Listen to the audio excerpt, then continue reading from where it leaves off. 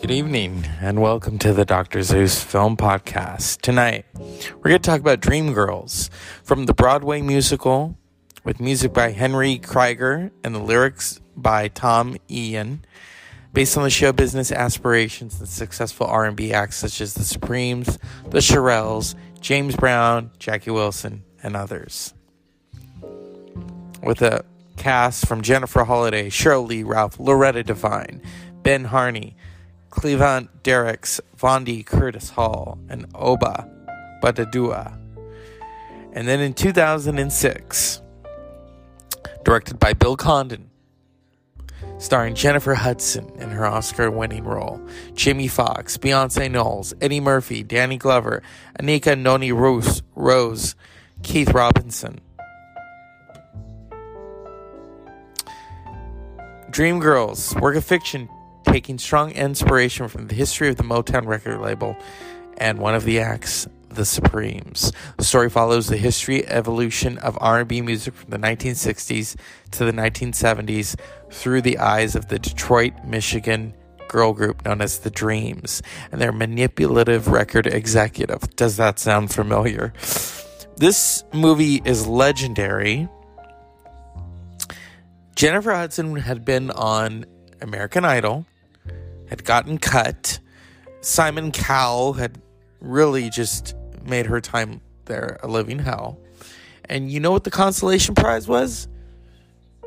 She got to play Effie in Dreamgirls and went on to win an Academy Award. Inspired by the Supremes member Florence Ballard, Effie is a talented yet temperamental singer who suffers when Curtis, the man she loves, replaces her as the lead singer of the Dreams and his love interest, and later drops her altogether with the help of Jimmy's old manager, Marty. Effie begins to resurrect her career a decade later, while raising her daughter, Magic, the offspring of her union with Curtis. Hudson won the Golden Globe Award and the Academy Award for Best Supporting Actress, among other honors for her portrayal of Effie. Hudson had become the first American Idol contestant to win both major awards. And then, of course, you've got Eddie Murphy as James Jimmy Thunder, who was inspired by James Brown, Jackie Wilson, and Marvin Gaye. And Eddie Murphy was nominated for the Oscar. He didn't win. You know, this is a legendary movie with a lot of musical performances that we can't play. You know, of course, that signature song, I Am Telling You. Come on. You don't have to watch the movie to know what I'm talking about. Jennifer Hudson and Dreamgirls. What a class act. You know, I can hear that song in my head right now. And Jennifer Hudson and the cast were aware of the shoulders they were standing on, as were the Broadway cast of Dreamgirls. And what that, achieved, Jennifer Hudson won an Academy Award. Diana Ross had been nominated for an Academy Award. None of the other Supremes got a chance to dive into acting. And so that is a tribute to, what everyone had sacrificed. And Jennifer Hudson just gives it her all in Dreamgirls. She is a standout performance in Dreamgirls. She should have got the Best Actress, not just the supporting, because in a way it is a lead performance. So, yeah. Situation without resorting to draconian legal measures. Say that in English. Nationwide distribution of our version of One Night Only, Effie. On our own label. That sounds good to me. And remember, Curtis, if these negotiations fall apart, you're going straight to jail. That's right, Curtis. You stopped me once, but you'll never stop me again. Oh, we can't play the music. You are. Look at me.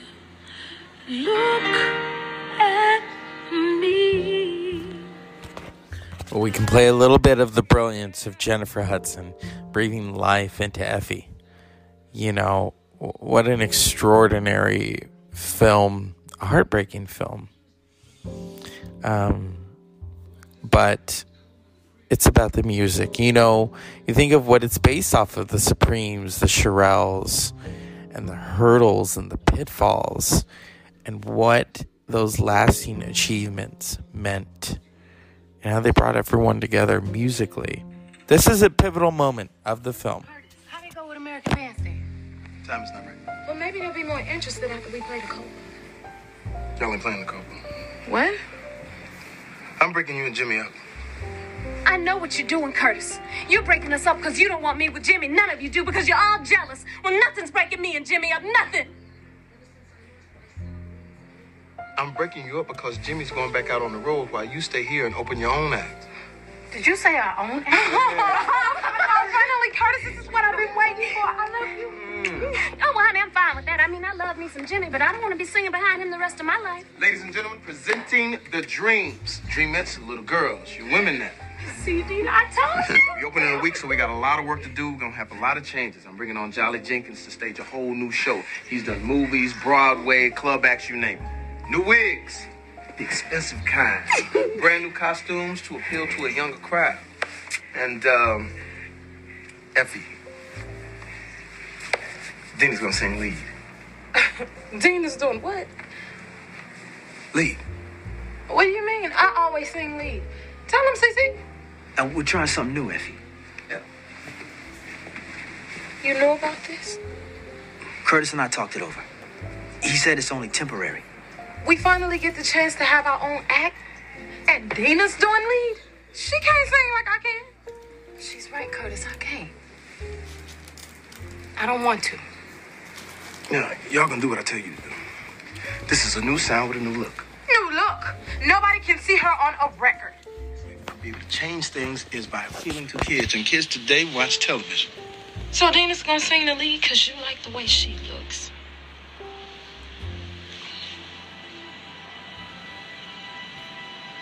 Am I ugly to you, Curtis? How I feel about you, come on. Don't make it personal. But what am I supposed to do? Dina's beautiful and she's always been beautiful. But I've got the voice, Curtis. I've got the voice. You can't put me in back. And that's what happens. And that pivotal moment of the film, You're Gonna Love Me. Can't play it. We can't play it. But, you know, to just talk about Dreamgirls and what it did and the impact, music. Dreamgirls received positive reviews from critics. Okay. On December 10th, 2006, Ebert and Roper, rest in peace, Roger Ebert, gave the film 2 thumbs up. Roper's reservations, it was a little short on heart and soul and deeply conventional. Roper still enjoyed the film, noting that Jennifer Hudson rendition of I Am Telling You, I'm Not Going as a show-stopping moment of the film. I very much enjoyed Murphy's performance. Yeah. Oh, God. And here we go. It won the Oscar for Best Supporting Actress for Miss Jennifer Hudson.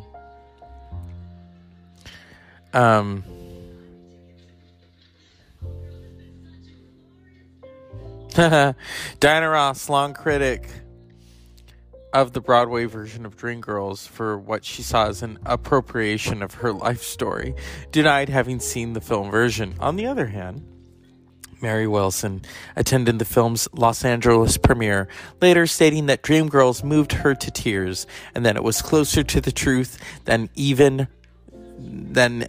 they even know. Isn't that interesting?